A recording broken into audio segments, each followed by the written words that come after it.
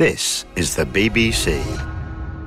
This podcast is supported by advertising outside the UK. This is the BBC. I'm at Glasson Dock, which is a port village on the mouth of the River Lune in Lancashire. There's a lot of energy about it. It's a working port, I guess one of Britain's smallest working ports. But there's a darker side to it, a shameful history that not many people know about. There's another thing. I really love this place, but it makes me feel sad too, because my best friend died here, and I think of him in an odd way tied up with the landscape. So the story I'm telling on Open Country today isn't an entirely happy one, but there are bright points of light too, I hope, and the dark side of the Lune. I grew up on the edge of a big city where there was a different kind of landscape, but there wasn't a word for it, and there wasn't a way of describing that kind of landscape. And I knew that you could find that here if you go in the other direction, vaguely west, towards the sea and Sunderland Point, where things get a lot more interesting, I think, a lot more indeterminate, a lot more post-industrial. Although saying that, a couple of centuries ago, there would have been industry here. There were mills which are now flats over on that bank of the river. It is all a post-industrial landscape, really. We're just encouraged to see it through a romantic filter, I think. I'm at the River Lune, which is this wonderful viewpoint up the River Lune, where in 1816, 1817, Turner came and painted the view up the river. And it's this wonderful romantic view of what landscape should be. Downriver is a different Lune altogether. And I've come to the River Lune to meet the Professor of Poetry, the presenter of Radio 4's Echo Chamber, and local resident, Mr. Paul Farley, who has written about landscape in a different way, in a new way. So Turner and Thomas Gray came here and invented, if you like, the idea of a romantic landscape, because before that, mountains were bleak, horrible places that you wanted to avoid. Yeah, I mean, the Lake District famously was, people like Daniel Defoe on his tour of Great Britain would have given it a bit of a wide berth. It was seen as a place which was inhospitable, which was difficult terrain. And then the Romantics came along and just materially altered the way we view landscape and think about landscape. And I think that's happened again in the last couple of decades. And that's looking the other way. That's looking towards the post-industrial, the afterwards that we're all living in. Yeah. And it's a landscape of speed. It's a landscape that you often see from a car. It's verges. It's the backs of houses from a train. And you're not encouraged to look at it closely. You're not encouraged to stop and think about it. It's a blur, it's untranslated landscape. It's just stuff that passes by at the periphery of your vision.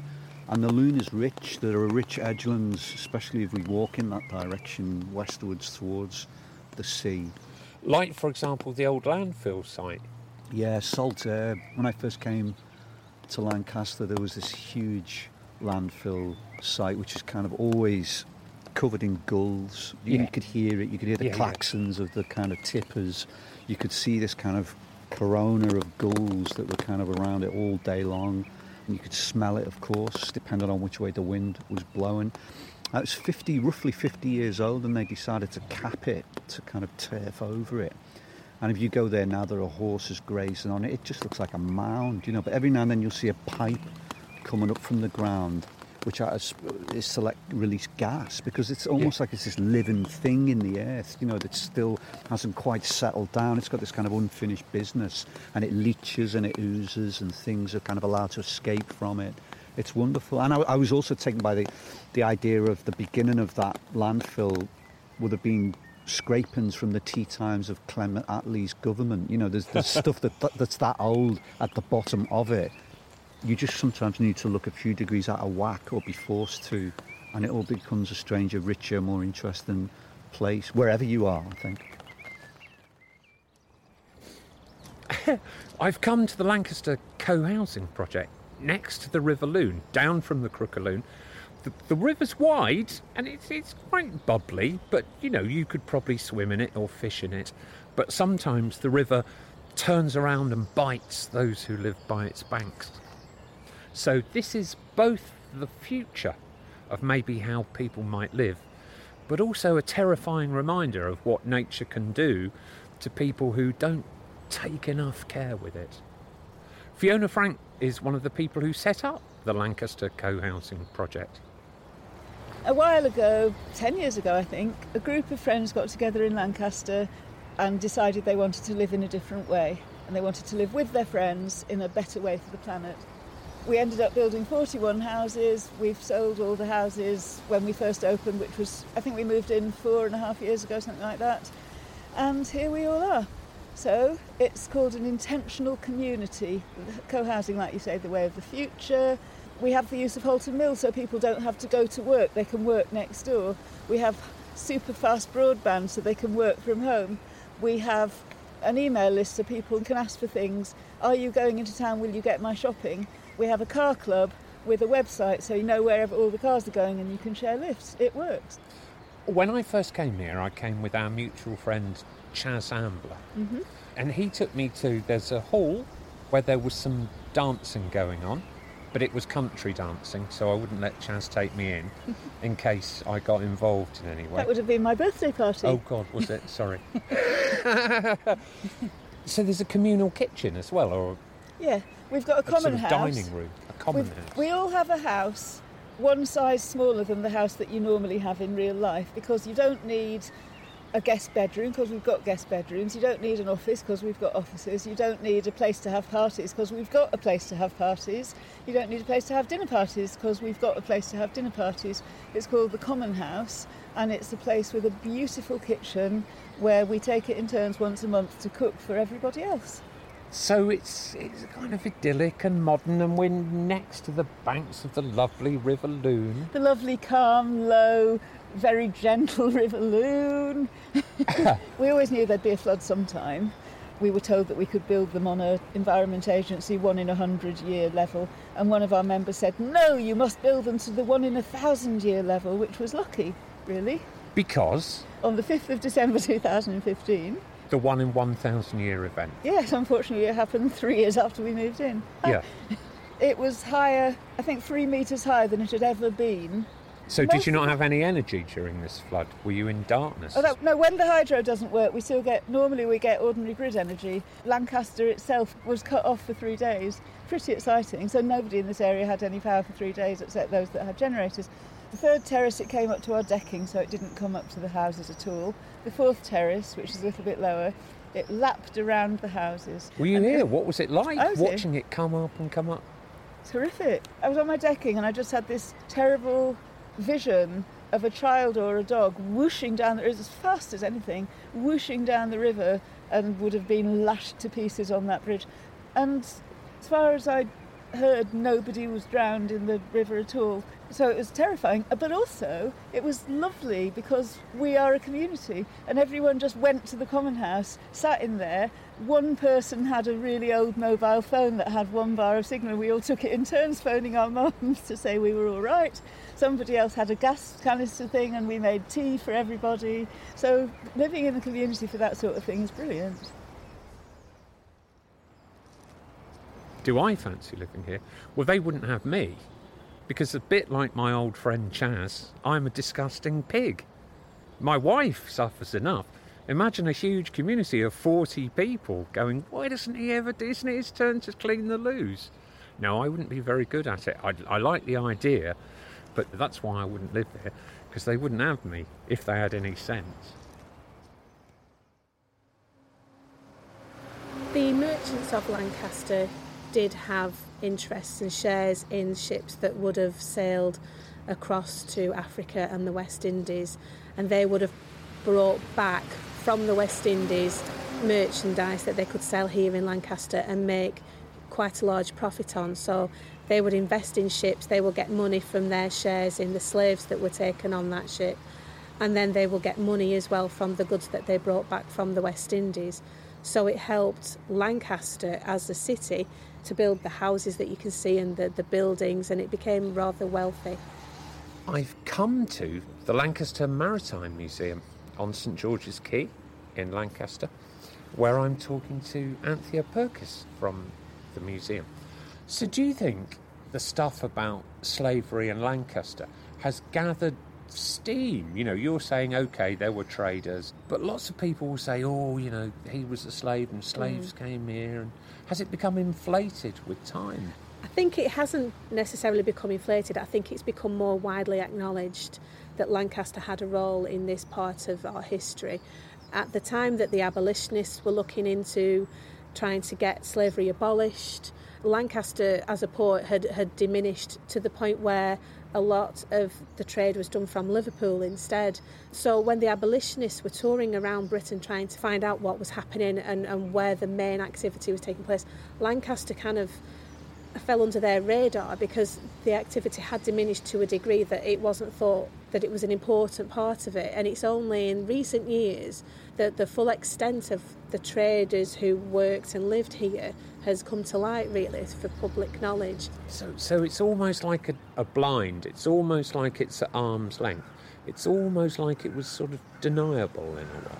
Unless you went to the West Indies and lived on the plantation or were a plantation owner, you wouldn't, as a Lancaster citizen, have had any contact with any part of the process apart from when you got paid at the end of a successful voyage. Yeah. I always thought it was a bit of a rubbish port, Lancaster. I could never imagine how big boats would get up here. It's not navigable, really, the river anymore, is it? Today, no. Very small boats can navigate the river. Because the river silted up and it wasn't used anymore, it kind of became protected in a way, and nothing was taken down to make new warehouses because it wasn't used anymore. They just stayed as they were. It's like it's just held in time, as it were. So all of the warehouses are as you would have seen them in the heyday of Lancaster. There's something about this landscape, this particular landscape, the mouth of the River Lune. The landscape is deeply personal to me. Not only did I live and love in Lancaster, but I worked for 20 years with a musician called Ambler, and we went to festivals and clubs and we had great fun together for 20 years. And then he got esophageal cancer and died over the course of about a year, and I was coming up to be part of the nursing team. And somehow in that, this landscape has become, for me, wrapped up in my memories of Chas, wrapped up in all the good times we had, but the sadness of his passing as well, and the loss of my friend, and the grief which I still feel. Dear old Chas. He was rubbish, but I loved him. Oh.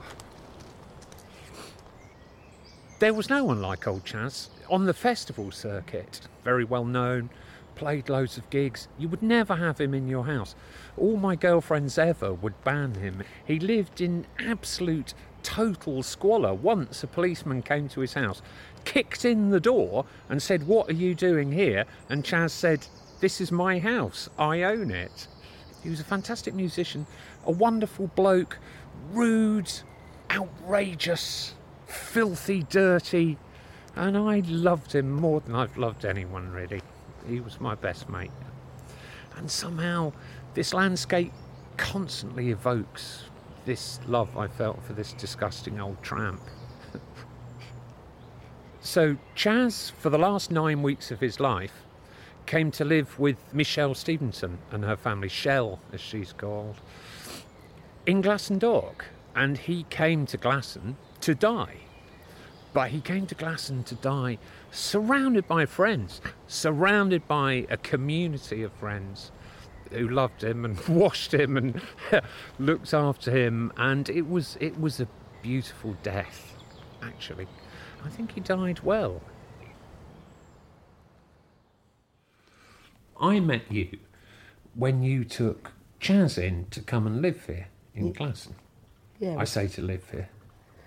Yeah. To die here, really. He did come to die here. I'm quite privileged to have him come live here for the last couple of months of his life. And you looked after him, you bathed him, because you're a nurse. I am. Yeah, I just wanted to be there for him, really, and to look after him as he might like to be looked after, and be amongst friends and allow him to be himself, really, as well. He had his own space if he wanted it. But when you say be himself, I can say this because I was one of his oldest friends and I played with him for 20 years. himselfness would be things like extreme rudeness, smelly old tramp. No. Yes. Surely not. He was a character, wasn't he? He was a character, and I think nothing was going to be very conventional about Chaz's life, really. No. Was it? No, it wasn't. But you had an endless procession of, I think the word is weirdos. And people and musicians and actors and comedians and old hippies. They just sort of trooped through your house. They did, and they were very generous as well. Also spent time with us and my daughter. Really, she said she missed the company. It kind of went quiet after Chaz had gone, and you don't really pass through Glasson Dock, so we don't get that many visitors really unless you invite them. You've got the Forest of Bowland behind us. You've got the Lake District over there. We're surrounded by water and estuaries, and Chaz, he wasn't the least bit interested, was he? No. He liked urban decay, did Chaz. Yeah. Big fan of concrete. I remember that time so vividly. I even wrote a poem. Oh, lovely. I know it's not lovely, it's a very bad thing.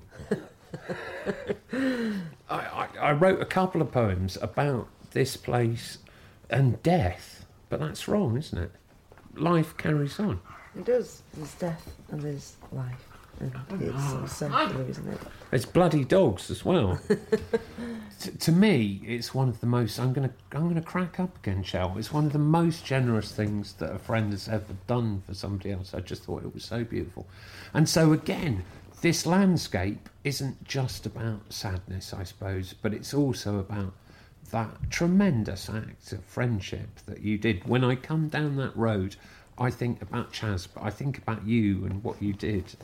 Oh, it was good for me too, I think. And I think it helped me come to terms with losing such a big part of our community anyway. Chaz is big.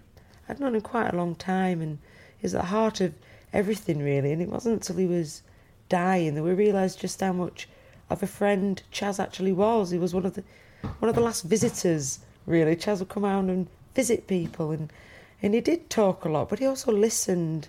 If he chose to be your friend, you didn't choose to be Chaz's friend. Chaz chose you as his friend, and if he did, that was quite special, really. He truly was a friend and a gentleman when it mattered. Yeah. He was a good friend. It was good to spend that time with him. How far away is Glasson Dock, Margaret? I would say it looks as though it's half a mile, but I would say it's about 2 miles, really, or about, mile and a half. It's breaks my heart with how lovely it is. You can only get to it at low tide. We cut off twice a day. The longest is 4 hours each tide, depending on the height of the tide. Yeah. So I've come to Sunderland Point to meet Margaret Owen, that stands out in the Lune fishing for salmon. Yes, I do. I stand with a 18-foot haaf beam on the back of my back. I carry it down to the water. A haaf beam? It's a haaf beam. It's 18'6". It looks like, visually, a cut-down goalpost, waist high, with a huge net on. So you carry it down on your back, you drop it in front of you and walk the net. So you end up with a part of the net on one side and part on the other. And you stand there in the river, hoping to catch a salmon. And some of these salmon creep past you like so quietly, they barely touch your leg, and whoosh, you have to lift the beam, and they're fighting to get out and I'm fighting to catch it. Other times it can hit you so hard it's like a rocket smacking your leg, nearly bowling you over, and you're fighting again for this fish and it's fighting to get out. Really? The adrenaline rush is unbelievable. As old as I am, I can't think I will ever give this up. You stand in the middle of the river doing this? Yeah. I stand in the middle of the river for the minimum of 4 hours each 4 time. hours? And then turn round, do the flood for about an hour and a half, twice a day or night. I see things when I'm stood in that river in the dark that would take your breath away. Go on, tell me what you see out there. Well, for instance, last year I was stood in the river and there was a big acca. We call it an acca when there's a fish coming towards you. You see this V coming down. And I thought, oh my goodness me, am I going to stand in this and catch this? It's going to be too big. And then it disappeared. And I turned round and there was an otter sat on the back of my net. No. Yes, there was. Sat just looking at me as though saying, what are you doing down here? I'm after my dinner. I thought, you've just fried my fish away. I was stood there one day And I thought, oh, it was so beautiful. The sky wasn't just red, it was blood red. And there'd been a rainbow in the sky, not an ordinary one, like a flat one. You see all the peculiar things. And I turned round and there was about 24 baby fluffy shelducks sat on the back of my net. Right. In August, the River Lune is full of phosphorescence. And phosphorescence makes the river sparkle like Disneyland. Really? It's like phosphorescence, It's really? phosphorescence and like the green that the children wear on carnivals when they break these things and put round the neck. You come out and you're walking up along on the beach, and every time you put your foot down, every sparkle of water is green, fluorescent. Yeah, but why don't you fall over? I have fallen in once. Morecambe Bay is, it's well known for quicksand, Yeah. and the road across to Sunderland says beware of quicksand. Yeah. How come you don't get sucked under? Or... I have been in once and had the net round and had to be rescued. That was a long time ago. I went in after a really bad storm and he'd swept the bank away and I didn't know. And I tottered in, put the net down, stepped back and disappeared. And the net got wrapped round my legs and away down the river I went. Yeah. But I was lucky because another haver down by the lighthouse who couldn't swim, a man called Dick Worthington, waded out up to his neck and rescued me. I was unconscious by now, so I didn't know. And he caught me with his have beam. But I was in the next day, I'll tell you. To do the job I do, you've got to be happy in your own skin. You've got to be comfortable with yourself and not mind standing there for 4 hours as still as you possibly can. Yeah. I find it very, very relaxing.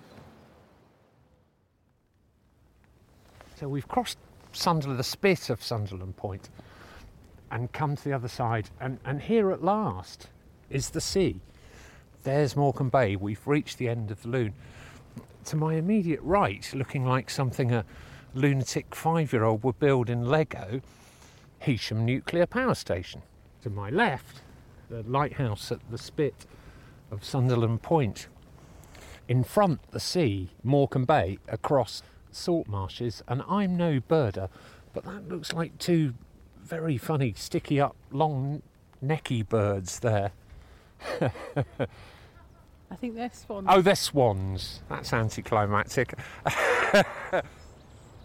We've come about as far as we can. I've got one more thing to do, really. We've just got to go and find Sambo's grave, here at the mouth of the Lune.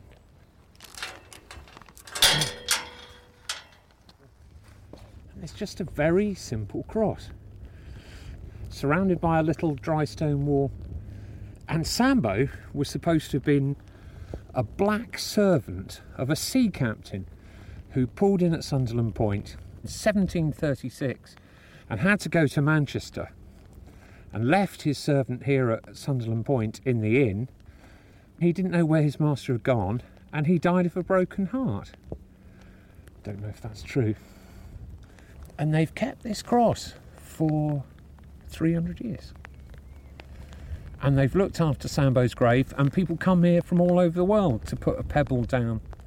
It's made me feel melancholy, this landscape. And yet, when you meet Margaret, what can you do but feel full of joy? She's kind of lifted my spirit. It's almost like the end of the grieving process for the loss of my friend, coming here and thinking, yeah, there is hope, there's renewal. The tide goes out, but the tide comes back in. And when the tide comes back in, it's full of salmon. We're here in this fantastic moment, in the pouring rain, at Sambo's grave on Sunderland Point. That's a Furby, isn't it? It doesn't matter how lovely life is, there's always something anticlimactic